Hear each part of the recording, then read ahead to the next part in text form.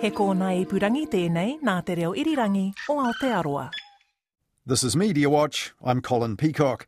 This week, the country's biggest arts funder published a plan to boost coverage of culture, which has been dwindling in our media for a while now.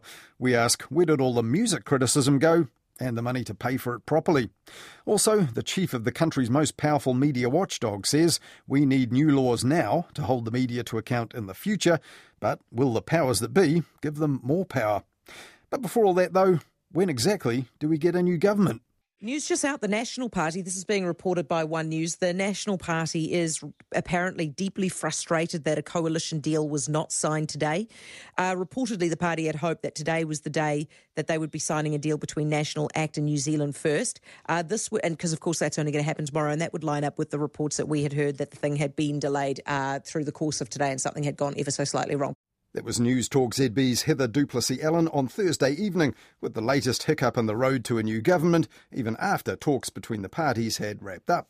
And while Heather Duplessis-Allen was relaying the delaying reported by TVNZ, TVNZ was reporting that New Zealand First big Bible fan Shane Jones had been reciting Exodus to a rival reporter. 40 days on from vote casting, New Zealand First MP and prophet Shane Jones promising biblical feats. Well, there's that great line from Exodus, 40 days and 40 nights up in the mountain and the covenant emerged and the commandments were written, so it's probably the day.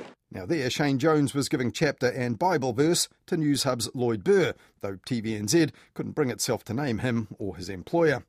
And as 40 days and 40 nights came and went, TVNZ's 7 Sharp then consulted former police negotiator turned consultant Lance Burdett, who had this bleak assessment.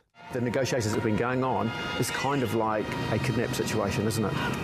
And at this point, people were starting to demand proof of life for this new national-led government in waiting.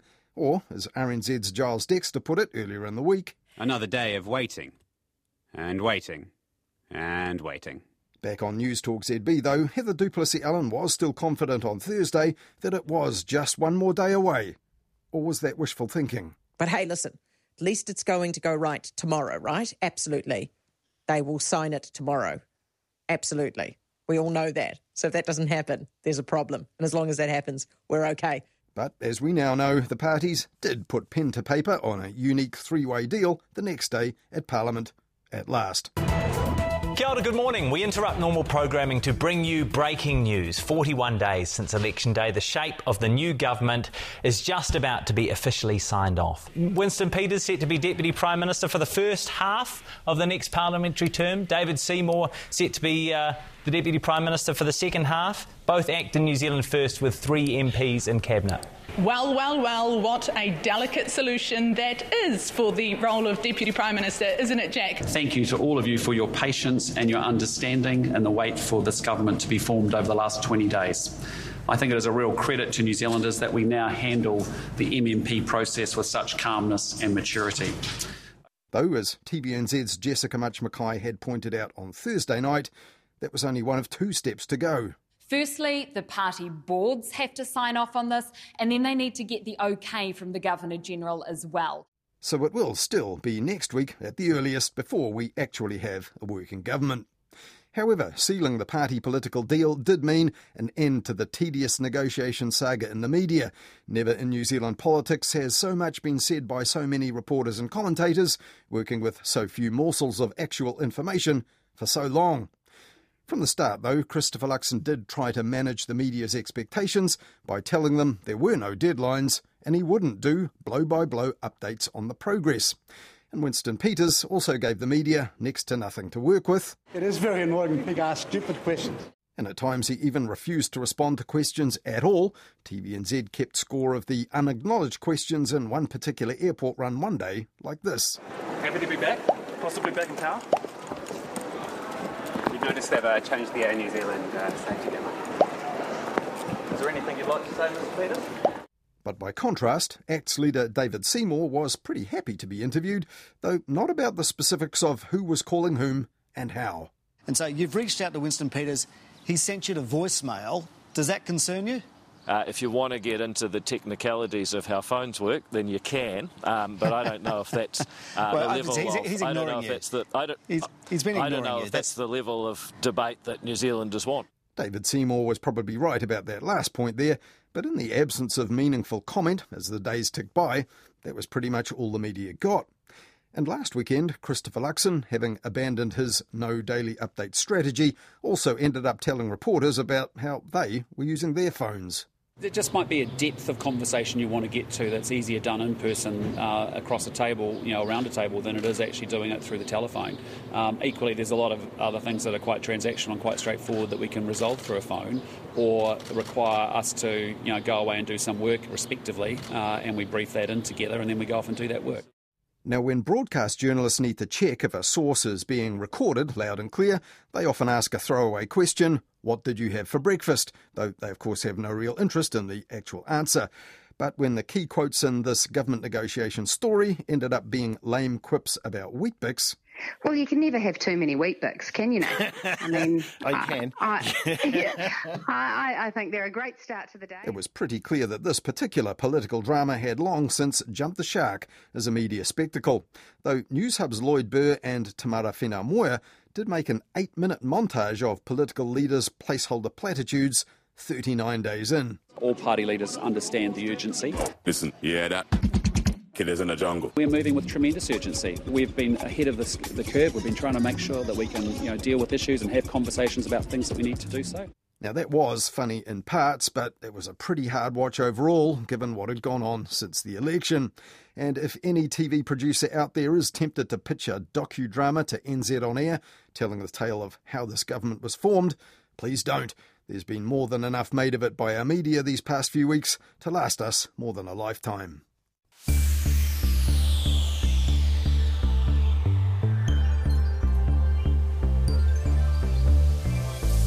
This week, the Broadcasting Standards Authority issued its last batch of rulings for this year on formal complaints it received earlier in 2023.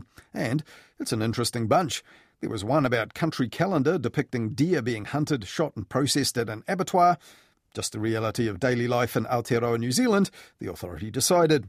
It also declined to determine a complaint about undecided people being excluded from TVNZ's pre-election polls, and a complaint about a character described as effing annoying in a book review on 9 to Noon. It didn't breach the standard for offensive and disturbing content, the authority decided. And to be clear, effing annoying is exactly what was said on air, not the F-word variant itself. But the authority did uphold a complaint against News Talk ZB host Mike Hosking, who told listeners during a teachers' strike, people who go on strike have always been on full pay, they're supported by the unions. That was materially inaccurate and misleading, said the authority, even though some listeners did get in touch on ZB afterwards who knew that wasn't right. And a majority of the authority also upheld, though only in part, a complaint about a discussion on TVNZ's show Marae about freedom of expression in the wake of provocateur Posey Parker's visit to New Zealand. Rainbow community activist Chanel Lal had strayed into the realms of personal attack, the BSA said, though not all its members considered it a breach of standards. And the BSA also considered a complaint about Mediawatch, which was a response to our analysis of another decision made by another media complaints body. The Media Council had earlier found a Stuff news report about the safety of puberty blockers lacked balance. The authority found that the live midweek Mediawatch discussion about that decision was sufficiently balanced and focused on the implications of the decision for journalists. And the alleged inaccuracies in our broadcast, in fact, constituted comment, analysis or opinion, the authority said, and Mediawatch's critique did not result in unfairness. Now, in addition to those latest decisions, the Broadcasting Standards Authority also this week released its annual report to call for urgent and long overdue reforms to the laws for media regulation. Increasingly obsolete legislation is making it more difficult for us to achieve our mission, said the authority's Chief Executive, Stacey Wood. Since 2019, that mission has been to protect New Zealanders from harm under a new vision statement, freedom in broadcasting without harm. But what does that mean? We'll come back to that later. But what then is the problem with the existing law for the Broadcasting Standards Authority? The BSA is backed up by the Broadcasting Act of 1989, and uniquely, the authority can order errant broadcasters off the air for really bad breaches of standards, and even make them apologise. Now, it hardly ever does that, but it does make broadcasters pay modest penalties for bad breaches and acknowledge them on the air. But there are other regulators that don't have the same power, the Media Council, for example, for what used to be called the Print Media, and the Advertising Standards Authority for advertisements. And then there's the Classification Office for other content and publications, overseen by the Office of the Chief Censor, and that has separate legislation. Now that all leaves whole swathes of online media effectively unregulated, though laws governing privacy, defamation and harmful digital content can be applied to anything that's really egregious and illegal that's published on the internet. But seeing as broadcasters, newspaper publishers and advertisers all operate on the web anyway, having 4 regulatory agencies that predate the internet does really seem out of date.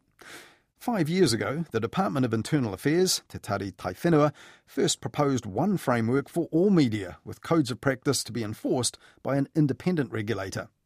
Now, there was some consultation with broadcasters over this, and then came COVID disruption, and then last May, a new proposal called Safer Online Services and Media Platforms, which was explained this way. We all consume and experience content, from books and film to social media and new AI technologies, as well as everything in between. Over 30 years ago, we designed a system that largely kept us safe from TVs, movies, books and radio. But it isn't up to the task for the high volume and high speed content environment of today. We need new regulations for online and media platforms to ensure the safety of individuals when they consume content. Now, this proposal said that media services like TV and radio broadcasters would also need to follow new codes, and the new regulator would have the power to penalise serious failures.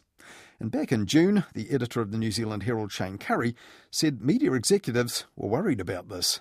I managed to speak to most of the CEOs or the different businesses, and it's fair to say the reaction's very cautious through to concern, deep concern around. Concern that about the impact on, I guess, the freedom of the press. It's important that media, that there's nothing preemptive or prescriptive in this new superpower that they can sort of dictate where the media is going. Now, Internal Affairs itself has said, look, we're not setting up this superpower to kind of dictate. But what would responsible news media have to fear from this? Well, Shane Curry said they were concerned about that notion of harm. Where the concern may come in is around the principles themselves and what defines harm. So, and this is where the hate speech laws came into. That is a really good. The Safer Online Services and Media Platforms review did note that the news media were a low risk of harbouring harmful content, but disclosures made in the course of journalism can end up harming some people, even if they're in the wider public interest. Now, consultation on the department's plan to replace 4 avenues of complaint with just one ended in July, and there's been nothing reported back yet. But when it is, it'll be reported back to a new government, which will need to be persuaded that this is worth doing. So this week, I asked the Broadcasting Standards Authority Chief Executive Stacey Wood, is that why she went public this week to say that the slow-moving and possibly even stalled overhaul is now urgent? One of the things I found interesting was that our annual reports from about 10 years ago were making comments about looking forward to the upcoming regulatory reform and the need for that. We've finally had consultation this year on the Safer Online Services and Media Platforms. It would be a shame if things stalled now. This is urgent. People are being harmed, and traditional broadcasting media is not where most of the harm is happening. The outgoing government did have a plan. This is run through the Department of Internal Affairs. Safer Online Services and Media Platforms is the name that it now has. But that's been going on since about 2018 when they opened up. Is that actually what you want? You want that plan? We're broadly supportive of the plan. We do think there's quite a few details that still need to be ironed out, though. One of the goals of the proposed new framework is to reduce fragmentation and increase simplicity and, make it easy for people to know where to go, because currently we've got so many doors if you have a complaint. But it wasn't totally clear to us from the consultation how much simpler the new system would be. But sorry to interrupt you, but the main thing to make it simple or less fragmented, as you put it, was having one body. Effectively, this would replace you, wouldn't it? And there would be another body. The BSA would cease to exist. In its current form.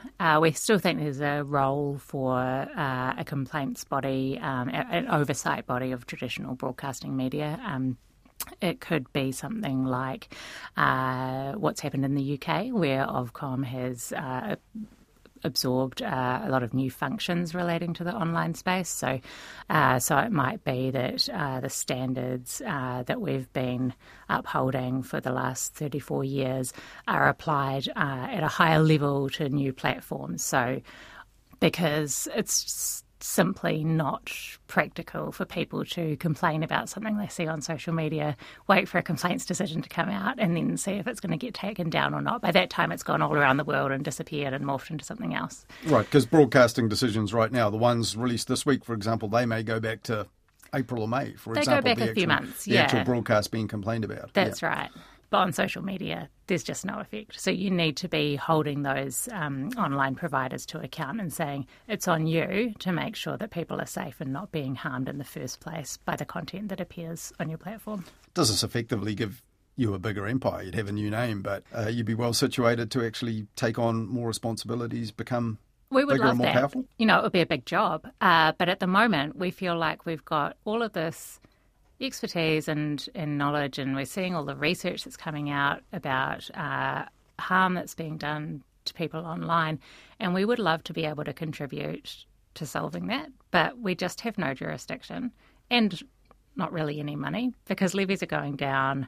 We've just had our first government funding increase in 20 years. So when you say levies going down, there's media companies that pay levies. Yeah, so traditional broadcasting companies, television and radio, if they make over a certain amount of money every year, they have to pay us levies to fund the complaint system.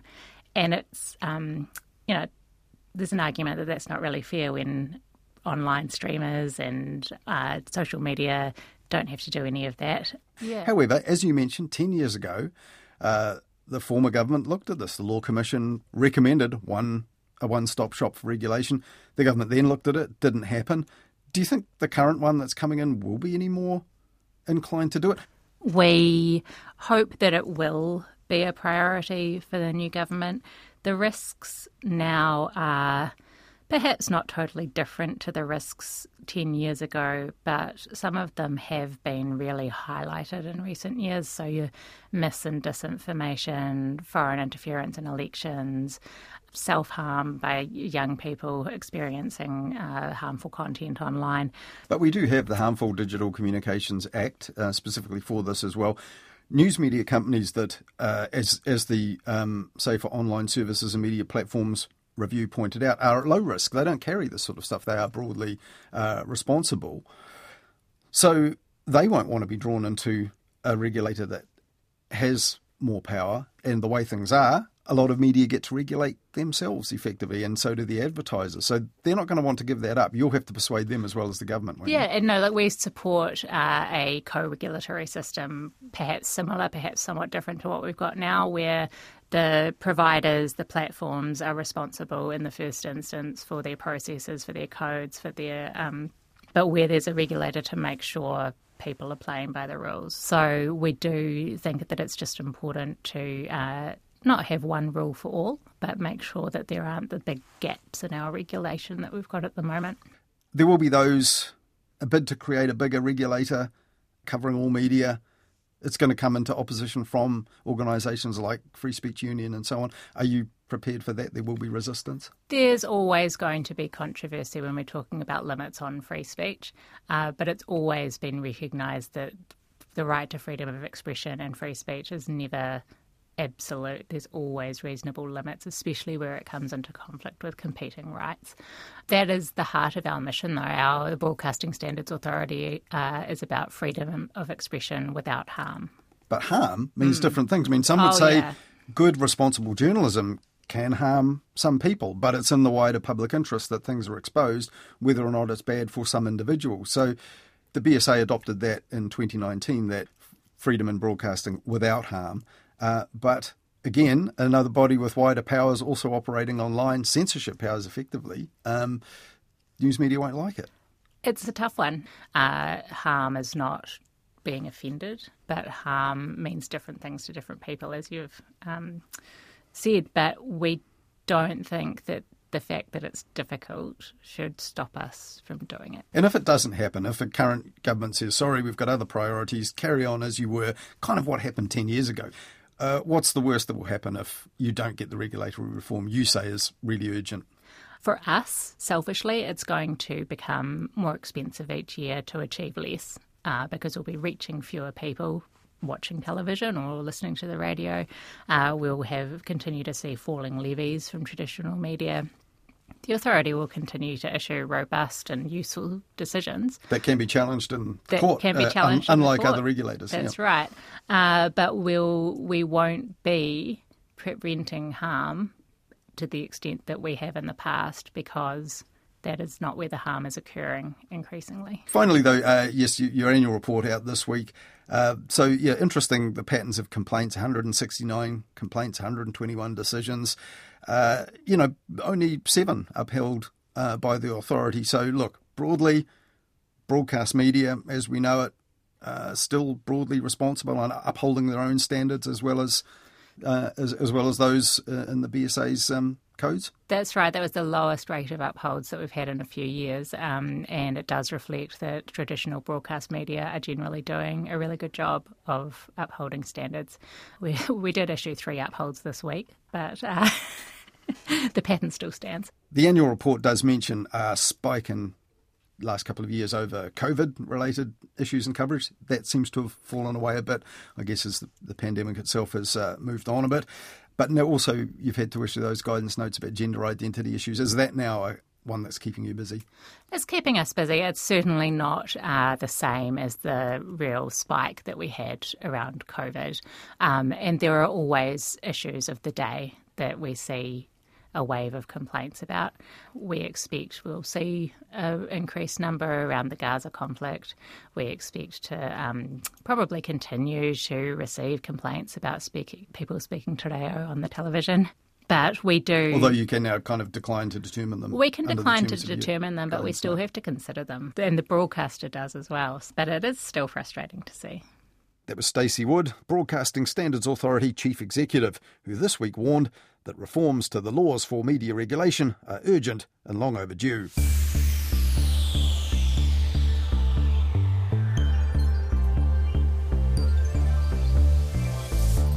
Back in July, the arts funding outfit Creative New Zealand inadvertently picked a pretty intense week to release a new survey called Visibility Matters, which showed that media coverage of culture was dwindling. And one day earlier, the media had published a flood of stories about the crimes of multi-millionaire arts patron Sir James Wallace, described by many in the media as a worst-kept secret while his name was still suppressed. But the Visibility Matters survey's finding that arts and culture get just half of the space in our media that's devoted to sport these days, well, that wasn't news to people in the arts. Now, that report was prompted in part by longtime arts writer Mark Amory, who's now the co-host of RNZ's Culture 101, on the air every Sunday at 1 p.m. here on RNZ National. And at the time, he told Mediawatch that one of the big problems was that arts events with a PR push behind them did get coverage in advance, but actual critical analysis of them was harder to find. Too much preview, not enough review, in other words. Now, Creative New Zealand has followed up Visibility Matters with another report released this week, New Mirrors, all about ways to strengthen arts and culture media coverage in Aotearoa, New Zealand. And the authors of that will be talking about it on Culture 101 next Sunday here on RNZ National. But in the meantime, Hayden Donnell now looks at one art form which used to generate lots of critical coverage in our media, but now, not so much. Kia ora, Chris. Welcome to Mediawatch. Kia ora, Hayden. Happy to be here. We've just had a new report out. It's called New Mirrors. It's about the state of arts and culture reporting in New Zealand. In short, things are not looking great, according to this report. Do you share that assessment? It's nice to see that I'm not the only one out there trying to point at things and say, hey, this is a problem. What are we going to do about it? Like, there's actually now a document with research and interviews that says a lot of the same stuff I've been trying to get across in some of my work for the last couple of months. Yeah, so that work is mainly focused on basically music journalism, how there's very few or no paid music journalists for print in New Zealand. Is that the only issue, though? If you look at the most recent cuts and restructurings at our two biggest newsrooms, at Stuff and New Zealand Herald, Stuff's entertainment team, I understand, and have now been kind of subsumed into the news team, so they are not sort of full-time entertainment reporters anymore. And then at the Herald, I understand they have one entertainment reporter across the board. There was a lot of experience lost in those recent cuts. It's arts across the board. It's film, TV, it's books, arts. It's all facets of that coverage. 20 plus years I was covering arts and culture, mostly focused on the cool stuff, music, film and TV, but we'd cross paths with other writers and covering that other stuff too. They were always there in the newsroom, Can you paint a picture of how things have changed from those early days? Yeah, when I started, not only could you be a full-time music journalist, you could choose what kind of music you wanted to cover. If you wanted to cover alternative or hip-hop, you went to Real Groove magazine. If you wanted to cover rock or pop, you went to Rip It Up. There were magazines for electronica and dance, remix and pavement. The Herald had its Time Out publication, which started, I think, in sort of 2000, 2001, the early 2000s anyway, and that was like this weekly dump of everything you needed to know in the entertainment world. There was also arts coverage in Canvas on the Weekend Herald. There was a second Time Out. And I think in your blog you said there was like 6 roles attached to Time Out. When I left in 2019, there were 6 of us. There was sort of more experienced heads plus the new younger journalists coming through, and we were sort of teaching them the ropes on how to do that. Yeah, that was 2019. I think a lot of those roles were lost because during COVID, obviously, there were no events. So there was no advertising for concerts or movies because no one could go to those things. The stunning thing to me now is that it's come back. This upcoming summer is the busiest summer for live events I have ever seen. We have 80 music festivals happening this summer. That doesn't include Foo Fighters, Pink, these kind of stadium spectacles. Coldplay announced a show this week. Go look at the power stations lineup of acts coming. It's chocker. It's going off. And you wrote in your blog that there was a couple of major music festivals. Eden Fest, I think, was one of them, where just no one attended from the news outlets. Listen In was the first one. I logged in on Monday morning. I wanted to read about it, and I couldn't find any coverage. And then the following weekend, Eden Festival out at Mount Smart, same venue, same thing. That was a new festival headlined by 660 and the Fuji singer Lauryn Hill, which is a pretty big lineup. I understand they got a big crowd. These are, to me, news events. People want to read about them. But is that true? Do people want to read about them? Because these commercial news organisations, they don't make decisions for nothing. They're obviously in tough economic times. They're looking at the stuff that might not be getting clicks or might not be making money. And they've obviously identified arts and music coverage. Is that fair to say? I don't know if it's as conscious as that. I spent 20 years proving to editors that entertainment and culture was worthy of coverage, and it could work if you did it right, if you did it smartly, if you did it with intention and integrity. If you're covering stuff online, it's sort of, I don't know, take for example Matthew Perry passing away. You're not just hammering that all day. You're offering other things alongside it, local news stories, other things for people to read that aren't just things you can get elsewhere. You're putting together, a complete kind of entertainment news package for people. In New Mirrors, though, I think arts coverage is described as the canary in the coal mine. It's not part of what they call the core news, and so it's the first thing to get cut when times are tough. I think it's pretty obvious. Yeah, you're not in here talking to Tova O'Brien about the death of political coverage or Dylan Cleaver about the death of sports reporting. And you're kind of asking why us? Why not Dylan Cleaver? Why not you, Tova? Why not you? Well, yeah, but that's my point, right? Like when you don't see, I don't know, Lord or Taika on the same pages, on the same websites as All Blacks, as political figures, as business leaders, then you're almost saying that doesn't matter. That's wrong to me. That is absolutely not correct. I refuse to believe that. Is it a chicken or the egg situation? Because I think you'd have some people in newsrooms that would say, look, those stories just don't get clicked. But also they're not on the homepage. So they don't get clicks because they're not on the homepage, and they're not on the homepage because they don't get clicks. So is it kind of a vicious cycle that's going on here? I tell a story about 660, right? Like the first time I interviewed 660, it was awful. They didn't want to be there. It was a horrible interview. They were a closed book. Second time I interviewed them, I said, I'm not doing that. Let's go boxing. I knew they liked boxing. So we went boxing. And that also wasn't a great story. But the third time I interviewed them, this was like 6 years, right? They trusted me. They brought me into their studio, and that's the story that people still talk to me about. This wasn't like a rock and roll situation. This was like an office. They had whiteboards on the wall. They were plotting out this future where they headlined Eden Park and Western Springs. It was a business. And so I kind of covered that like a business story. And that took that long. And a lot of the people in, especially the music scene, you know, promoters are prickly people. They take time to get to know. You can't just call them up and say, hey, what's going on here? You need to have a relationship with them. And if journalists aren't allowed to build those contacts, you're not going to get those stories. You're not going to get the big stories. And the writers who can do that job of finding other things to do because those jobs aren't there anymore, yeah. You're at Consumer NZ, right? I am a Consumer New Zealand reporter. Now, like I'm 45. I'm not sitting here saying, hire me back as a music journalist. I never thought I'd be doing this for my whole life. I never thought I'd be talking about it not happening. I thought I'd be able to like either mentor the new writers coming through or enjoy their work, you know. They should be telling me what to listen to now, not me telling people. I'm 45. I've got 2 kids. You're pretty gutted over it, obviously. Like, what are we losing when we lose this stuff? On a wider context, I always had this kind of feeling that I was documenting. You can go and read from the 80s, Sweetwater's reviews, right? They're still there. If we're not covering Eden Festival and Listen In Festival, in 20 years, you can't go back and look at them. No one's collating the TikToks and the Instagram reels.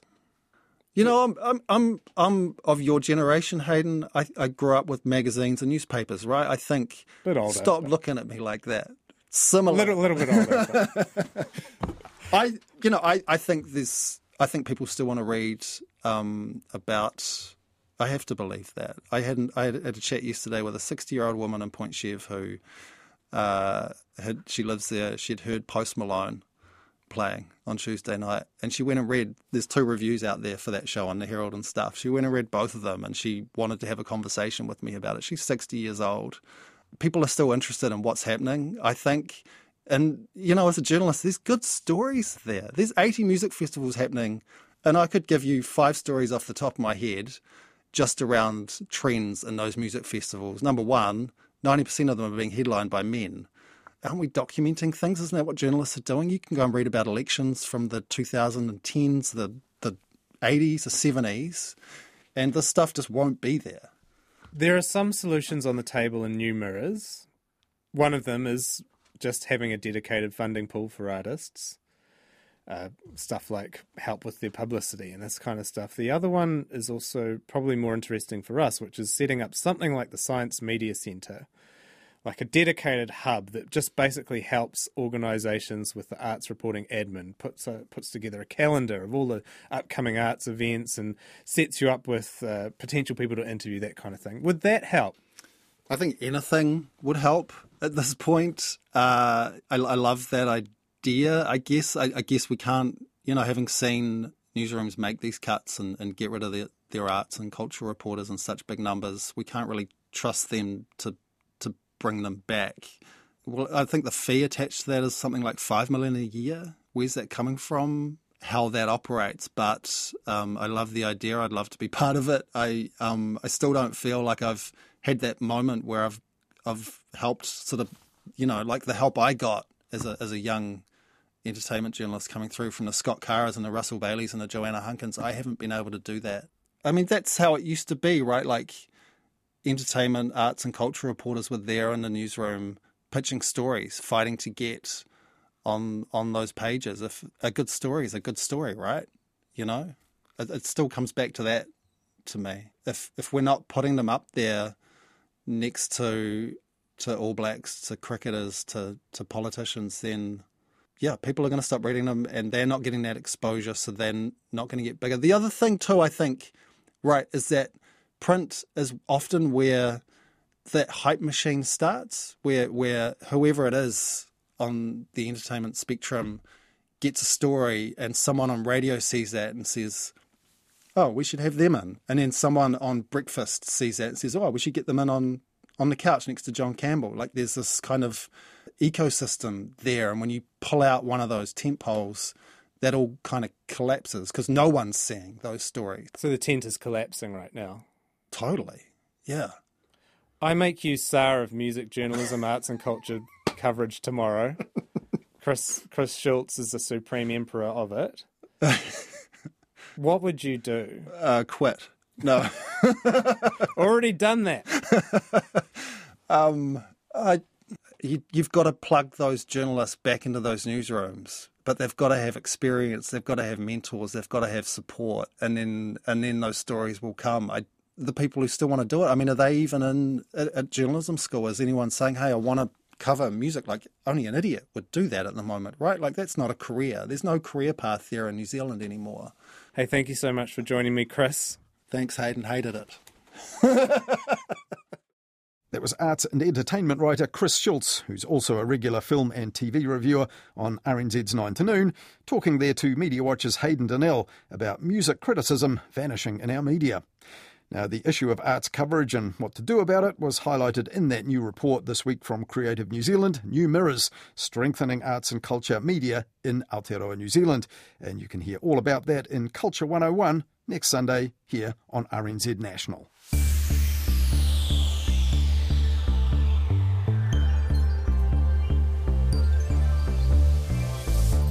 And finally on Mediawatch this weekend, lately an upswing in COVID cases has meant that the virus has been back in the news, along with questions about how we should deal with it this time.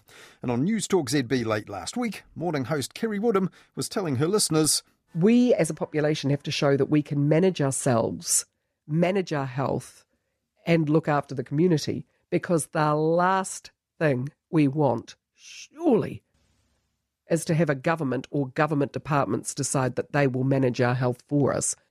And with that in mind, last Monday, News Talk ZB's Mike Hosking drew his listeners' attention to this. Major Oxford University study, COVID lockdowns were no more effective at controlling the pandemic than letting people adapt their own behaviour.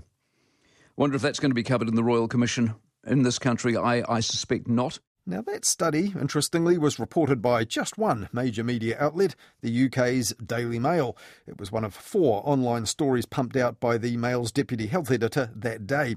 And reading aloud from it, Mike Hosking said this. So you had the blanket shutdowns. They, of course, squashed the fatality rates for the virus. It was the New Zealand approach. We saved lives, etc.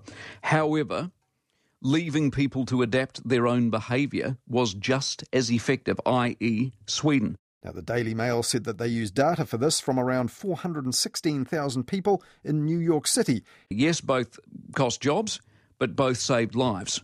So as we stood there, and I remember it very clearly, have a look at Sweden. What about Sweden? Is Sweden the winner? No one's the winner. At the end of the day, we did it differently, and they both seemingly, if you believe this particular study, came out with roughly the same result. But not quite. The UK and Sweden might have ended up with a similar result from their different approaches in terms of those supposed economic trade-offs between jobs, freedom of movement and deaths. But it wasn't a similar result here in New Zealand, where we've had comparable economic disruption, but only 3,500 deaths so far among about 5.5 million people. And there have been 25,000 deaths among 10.5 million Swedes reported to the World Health Organization so far. And Mike Hosking and the Daily Mail didn't mention that there have only been 5,700 deaths recorded among 5.5 million people in Sweden's neighbour Norway.